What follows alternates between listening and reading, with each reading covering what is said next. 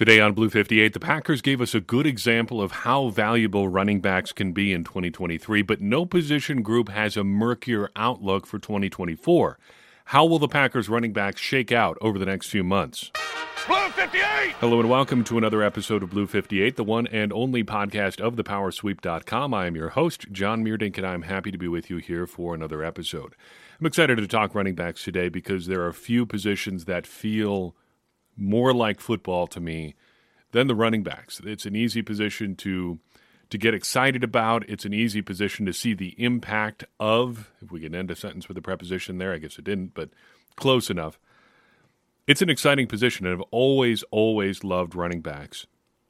Back when I first started playing football in junior high, I harbored dreams of being a great running back because, you watch the great ones play, and it's easy to project yourself into that role. You can pretend to be a quarterback. You can pretend to be a running back a lot easier than you can pretend to be, say, a great defensive back or something like that. So young me always wanted to be a running back. We'll get to running backs here in a second. I wanted to talk about the Super Bowl for a second here before we talk about Packers-specific stuff.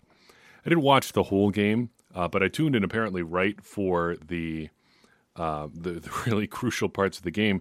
The first play of the game I actually was able to see was the 49ers' third and 4 play right after the 2-minute warning. From there, of course, the Chiefs kind of take over, end up winning in overtime.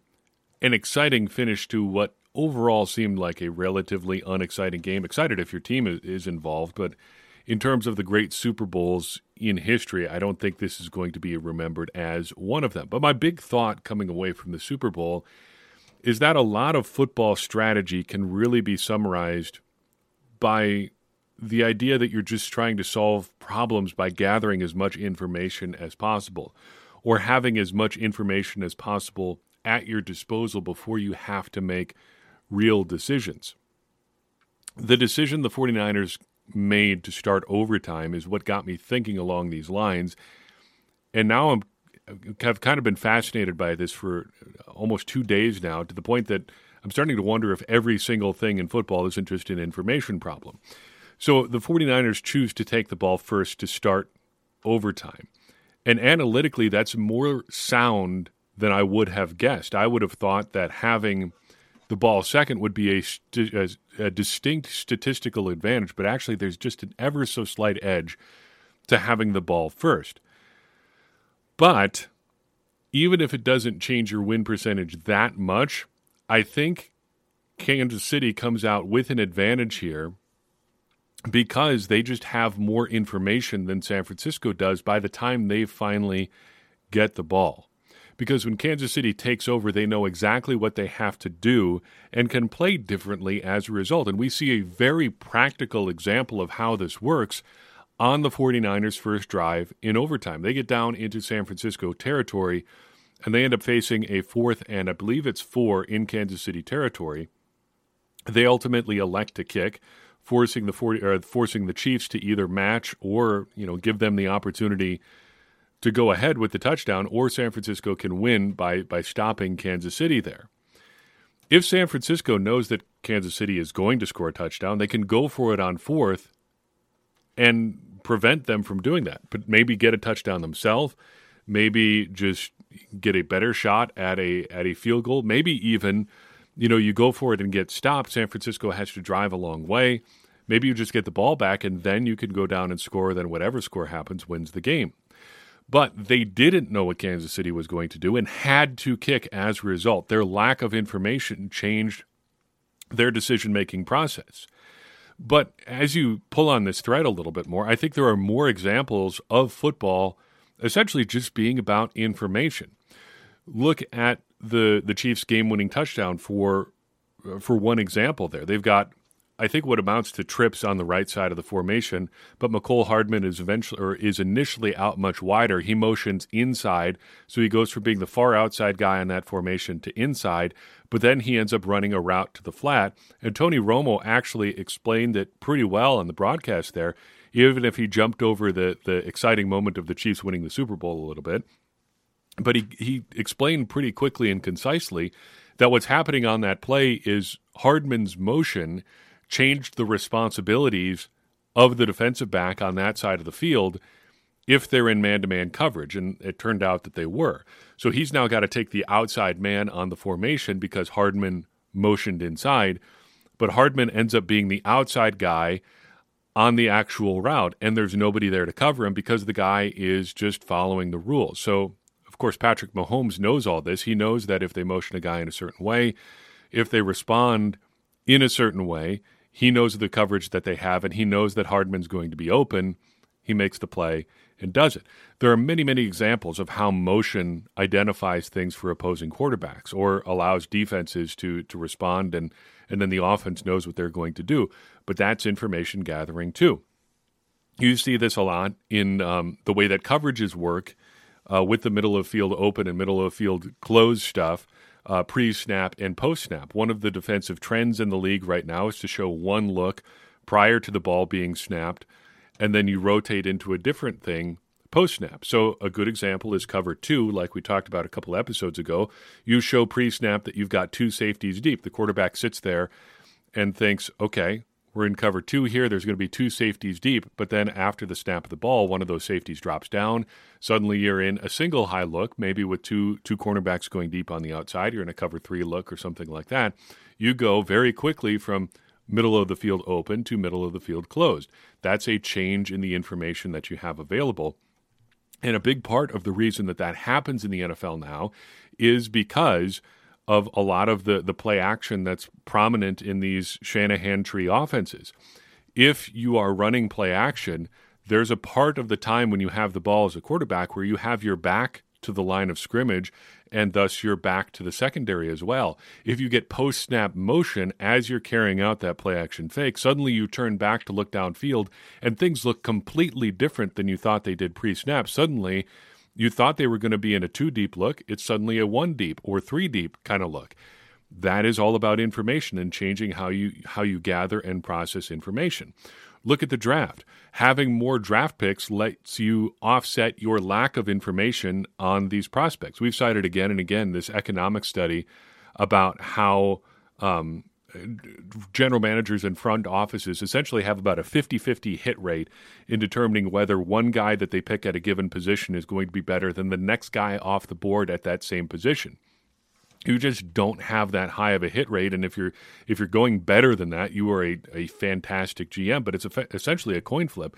Whether one wide receiver you take at, say, pick number 50 is better than the next wide receiver who went off the board after him. It just, generally speaking, is about a coin flip. But having more draft picks lets you offset that lack of information a little bit by just hedging your bets. What is my point in all this? I just want to say that this is worth remembering, that a lot of football just comes down to gathering and acting on information, and having more information is almost always going to be a good thing. We talk about good process versus bad process. Gathering information and being able to put it into play is good process in action. That's not to say it's always going to work out. Sometimes you get unlucky. Sometimes you have all the right information and you throw a bad pass, or your wide receiver trips on his route, or the ball just slips out of your hand or something like that. Or, you draft a guy given, using all the information you have, you trade back to accumulate more picks, and he just doesn't work out for whatever reason. Maybe he gets injured. Maybe he just isn't, he's on the wrong side of that 50-50 split. The point is that gathering information appropriately and acting on it correctly is going to pay off more often than not. And I think in the Super Bowl, we saw some examples of how information gathering can really pay off for you. Now let's talk about a little information on running backs. The Packers running back group is, I think, an oddly tough one to talk about. There are hard numbers that you can point to that show what they did. There are overall analytic trends that show that maybe this year was an outlier in terms of the impact the Packers running backs had. And then there's a bunch of soft skills sort of things that show that even if these guys, didn't perform on the field start to finish in the season, there's a lot of value to having certain players on your team. Like I said up top, I love running backs. I love thinking about running backs, and I am fascinated by them, even in our current analytics-driven environment that shows that maybe they are not as valuable as they once were. even if you are, like me, pretty optimistic about the value of a running back, I think we can all agree that the value of a running back now is different than it was, say, 30 years ago. The game is just changed. There's just so much different stuff going on in the league in 2024 than there was in 1994. A guy who was your lead back in 1994 might get 350, 400 carries 3, 4, 5 years in a row, and that could still be valuable because of how the meta game of the league was set up. Now, if you're running a guy 400 times in the season, it's probably his last season with your team, or at the very least his last year as an effective running back.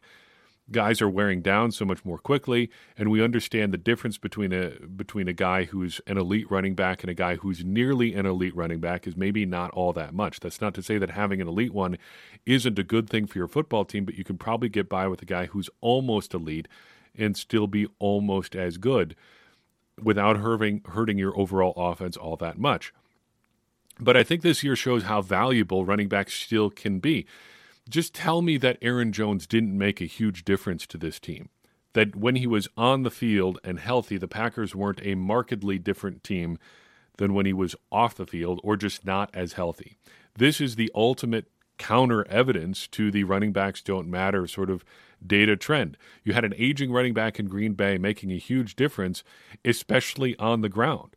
I don't think you could really argue that 5 straight 100-yard games for Aaron Jones didn't help the Packers, even if the overall opinion on running backs is that generally when they're producing, it's because you're winning. It's not driving you to win. That just didn't seem to be the case with how Aaron Jones was producing in 2023. Looking at this running back group broadly, I kind of have weird feelings about the room because in aggregate, I do feel good about this position, but I also have big questions about almost everyone specifically in 2023 and going forward into 2024. But as far as 2023 goes, we can leave 2024 aside here for a second. I think this position group was exactly what they needed when the Packers needed it the most. Getting specific now on the individual players, talking about the guys who we qualify as cameo players, guys that played fewer than 100 snaps. We've got 3 of them on this year's team. James Robinson with 4 snaps, Kenyon Drake with 5 snaps, and Emmanuel Wilson with 36 snaps. Setting aside Robinson and Drake, who are mainly practice squad players this year, 9 snaps between them. What are you going to do analytics-wise or analysis-wise on 9 snaps? If they were good, they would have played more. Just put it that way. Wilson, I think, would have broken our 100-snap threshold, but for his dislocated shoulder. I think that he is going to get another crack at making the roster in 2024, a realistic shot there of making the roster, but I do think the Packers are probably going to give him some fairly stiff competition, so probably some uphill sledding for Wilson heading into next season. Other than that, I don't really have anything to add about any of these guys, other than one interesting tidbit here. Between Robinson and Drake and A.J. Dillon and Aaron Jones, the Packers had 4 guys on their 53-man roster at points this year who each had rushed for more than 800 yards in an NFL season, but none of them broke that threshold this year. That's a lot of running back productivity on your roster that just, for a variety of different reasons, whether it's age or injuries or different opportunities or whatever, just didn't come through in the counting stats the way that we've seen it before. Now, adding an asterisk to my own thing there, counting playoffs, Aaron Jones did break 800 yards, but we don't count playoff stats because you want everybody on a level playing field, so we just put those down under his postseason stats. So still, he did break it if you count all of the games that he played, but not everybody has the same amount of games, so we don't look at it that way. In terms of the guys who did break 100 snaps, we'll start with Patrick Taylor. He played 226 snaps on offense, 109 snaps on special teams this year, primarily on kickoff return. I think 61 of his 109 snaps came on kickoff return. He was also active on the punt and punt return teams. Box score stats-wise, 32 carries, 141 yards, 11 catches, 49 yards, career highs across the board. Put up 3 explosive plays for the Packers in 2023. All came in weeks 13 and 14. Week 13, a win over the Chiefs. Week 14, the loss to the Giants. Only made one prediction as far as Taylor goes this year. I thought he would make the initial 53-man roster as their 3rd running back. He did, Minor asterisk there, the Packers surprisingly carried 4 running backs on their initial 53-man roster. Emmanuel Wilson made it as well, but Taylor got first crack there, so he was their 3rd running back. A tough season for Taylor overall. Not because of anything he did, he just got caught up in the gears of roster machinations and stuff like that. As you know by now, you can get promoted and demoted from the practice squad a whole bunch of times. The Packers maxed out their practice squad elevations for him, signed him for a game, then cut him. He did not return to the practice squad initially. He went to New England, then came back to Green Bay after they got hit hard by a whole bunch of injuries. Now, presumably, he's going to be gone again for right now. But as far as what he did on the field, I think a pro's pro. He did everything that was asked of him and then some. And the Packers also showed you what they thought of him. He was taking a lot of 3rd down and 2 minutes and red zone snaps from A.J. Dillon. And when the Packers needed somebody they knew was going to be a plus player on the field, or at least not a negative, they turned to Patrick Taylor and not A.J. Dillon when Aaron Jones was banged up. So did Taylor meet expectations in 2023? I would have to say yes. Expectations were low, but he met them and then some. He doesn't quite hit the fun 3rd running back level for me. He's not that interesting as a player, but he's a workhorse. He does exactly what he's asked, and he adds some value on special teams there too. There's a lot to like about Patrick Taylor. His 2024 outlook probably not all that good, though, because the Packers are surely looking to upgrade their running back depth chart. A lot of question marks as far as their running back group goes right now. Where does he fall in that conversation? If you're making the case, you've got Aaron Jones probably coming back.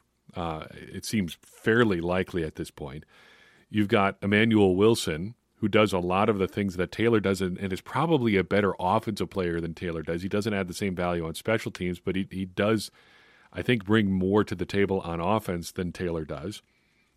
And then you're probably looking at a draft pick in there at some point, and then further undrafted free agents who are younger, potentially more athletic, potentially more versatile than Taylor. It's hard to see a future where he's really a big part of the Packers running back conversation in 2024. But we wrote him off once already, and he came back to somewhat save the day down the stretch in 2023. He could be back. It wouldn't be that surprising.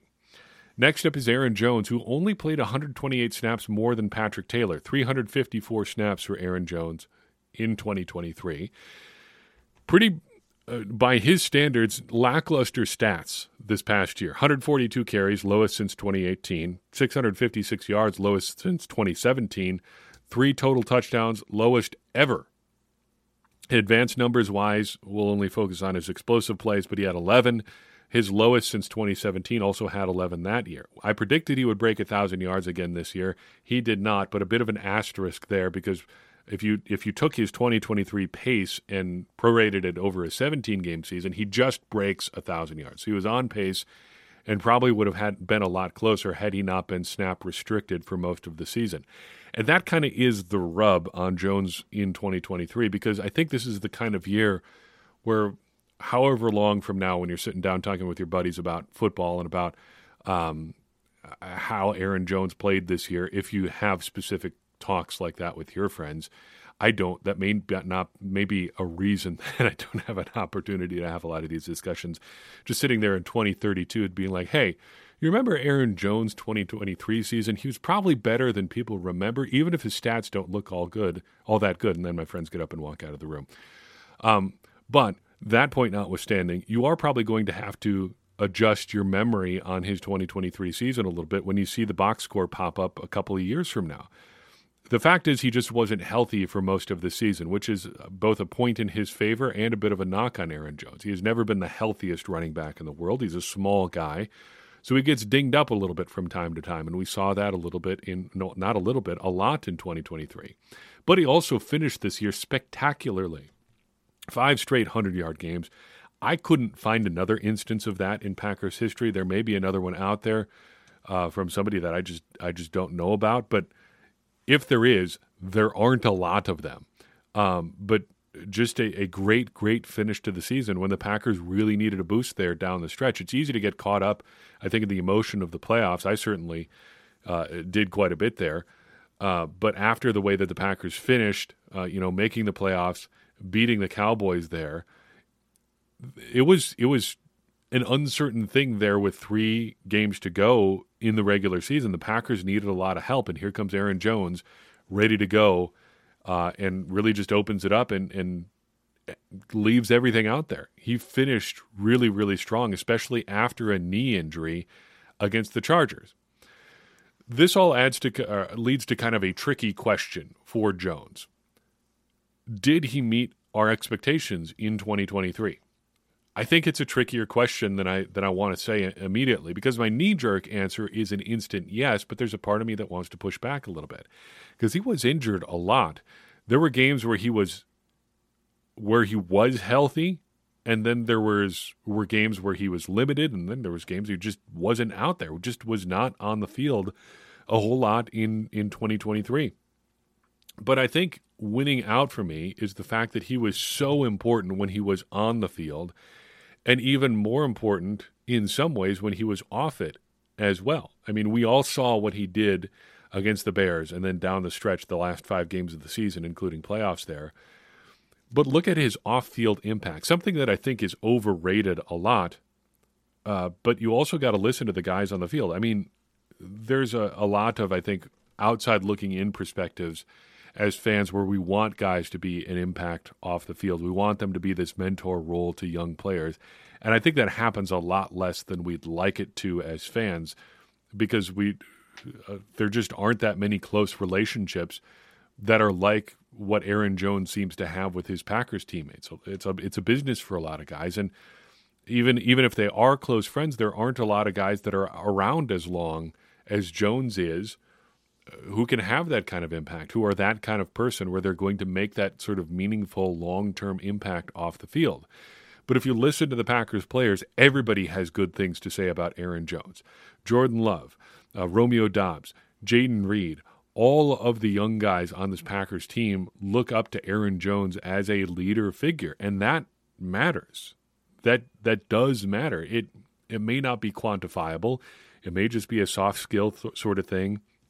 It may be kind of woo-woo, like the value, the intangible value of leadership and stuff like that. All that is true. It is an intangible, but it comes up again and again and again and again with Aaron Jones. People talking about how much he means to them and what he does leadership-wise on the field.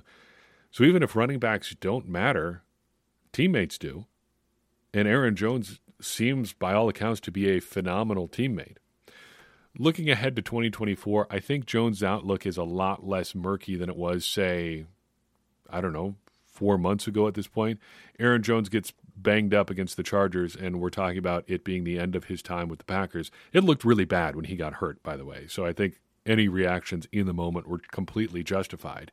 But Brian Gutekunst sure seems to want him back, and if we're making bets, I'd be a lot more willing to bet on him coming back than the alternative. So feels like 2024 is another shot for Aaron Jones. In terms of where he fits in Packers history at this point, it's probably pretty set. There's really no chance. Well, there's a very slight chance, but not a very good chance that he catches Jim Taylor and then Ahman Green for the top 2 spots in rushing in Packers history. He's probably set at third place. He would need a couple more really, really good seasons to catch Jim Taylor and Ahman Green. But you never know with Aaron Jones at this point. Still, I think he's going to go down as one of the great running backs in Packers history, and I think everybody is seeing why here at the end of 2023. Whatever he does in 2024 might just be gravy at this point. Finally, A.J. Dillon, 494 snaps on offense, 24 on special teams. All 24 of his special team snaps came on kick returns. And, of course, as we wrap that up with Dillon there, we note that no Packers running back broke 500 snaps on offense in the regular season.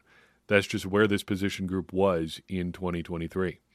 Box score stats, again, a lot of career lows here for Dillon. 178 carries, 613 yards, 2 touchdowns, lowest since 2020 in all those categories when he was basically redshirted as a rookie. So 2020 hardly counts for him. 22 catches, 223 yards, no touchdowns. That is the lowest, second lowest, and lowest figures of his career. He played in 15 games this year. It's really closer to 13 games in all honesty, because there were 2 where he only played 12 snaps after he broke his thumb there late in the season. He was inactive for both postseason games. Incidentally, that's one of the reasons that I don't like to count postseason games in stats. Just the decisions you make with your roster are a little bit different in the postseason, and I think Dillon might have been active if those had been regular season games, but since you're just trying to maximize your roster as much as possible, they just couldn't have him be out there. Ended up with 10 explosive plays this year. That was 5th on the team. He did have 7 in the weeks from week 7 to week 12, so that's 6 straight games, not too shabby. Prediction-wise, we did pretty good on A.J. Dillon this year. Predicted that he'd be under 850 yards. That turned out to be correct. Predicted he would decrease his drop total. That, if you don't recall, was a big issue for him last year. He had 5 last year, according to Pro Football Focus. That dropped to just 1 this year, so he did improve there. We were incorrect on his touchdown total. Predicted he'd have 5 or more rushing touchdowns. Did not get to that number this year. As I think about his overall 2023, I think it's hard to separate my feelings about what he did for 2023 with basically just how I feel about his career as a whole. And I actually think that's fine, because 2023 was very clearly set up to be kind of a referendum on his career to this point, and he got every opportunity to change the narrative on his career because Aaron Jones was out a bunch, and that was the opportunity for Dillon to take over, and he just didn't. And I never have really felt like we've gotten the as advertised A.J. Dillon experience. He was supposed to be this big, powerful back who had these incredible testing numbers, who was going to show his athleticism despite being well over 230 pounds. It just has never been there. And even during this year's run that we mentioned, where he had all those explosive plays, it still worked out to just 266 yards on 70 carries. Not incredible numbers. No touchdowns in that span either. 15 catches for 139 yards in that span too. There were really just a few big plays. He just did not deliver on the huge opportunity he had with Aaron Jones out this year, and really has never been a reliable threat ever. Kind of a microcosm this year. Look at this stat. He had more games this year where he rushed for an average of 3 yards per carry or less on double-digit carries than ones where he ran for 4 yards or more per carry on double-digit carries. So it was more likely this year that when you fed A.J. Dillon the ball a bunch, he was going to be averaging less than 3 yards per than he would be averaging more than 4 yards per. Just was not a very productive player for the Packers in a year where he really needed it, and the Packers needed it from him too. It's really hard to say that he met any kind of expectations this year. I don't even know what the expectations are for A.J. Dillon at this point. Just kind of be a solid number 2 back. He was in spurts at times, but here we are again trying to justify A.J. Dillon's 2023, and I think that tells you all you really need to know. That you have to sit here and really parse the stats to be like, well, in these games he was pretty good. In these games maybe the offensive line wasn't what it could have been. In these games he was just a little bit limited by whatever, a broken thumb, a hurt ankle, something like that. It's just, I think we just need to move past that. He just has not been what he should have been as a second-round pick. And that 2020 draft just is not the draft that you hope for when the Packers are in a title window. Now, we have said that from the get-go that if Jordan Love was good, it's kind of a wash, and that is kind of true, because Love being good now sets the Packers up for however long he continues to be a good quarterback.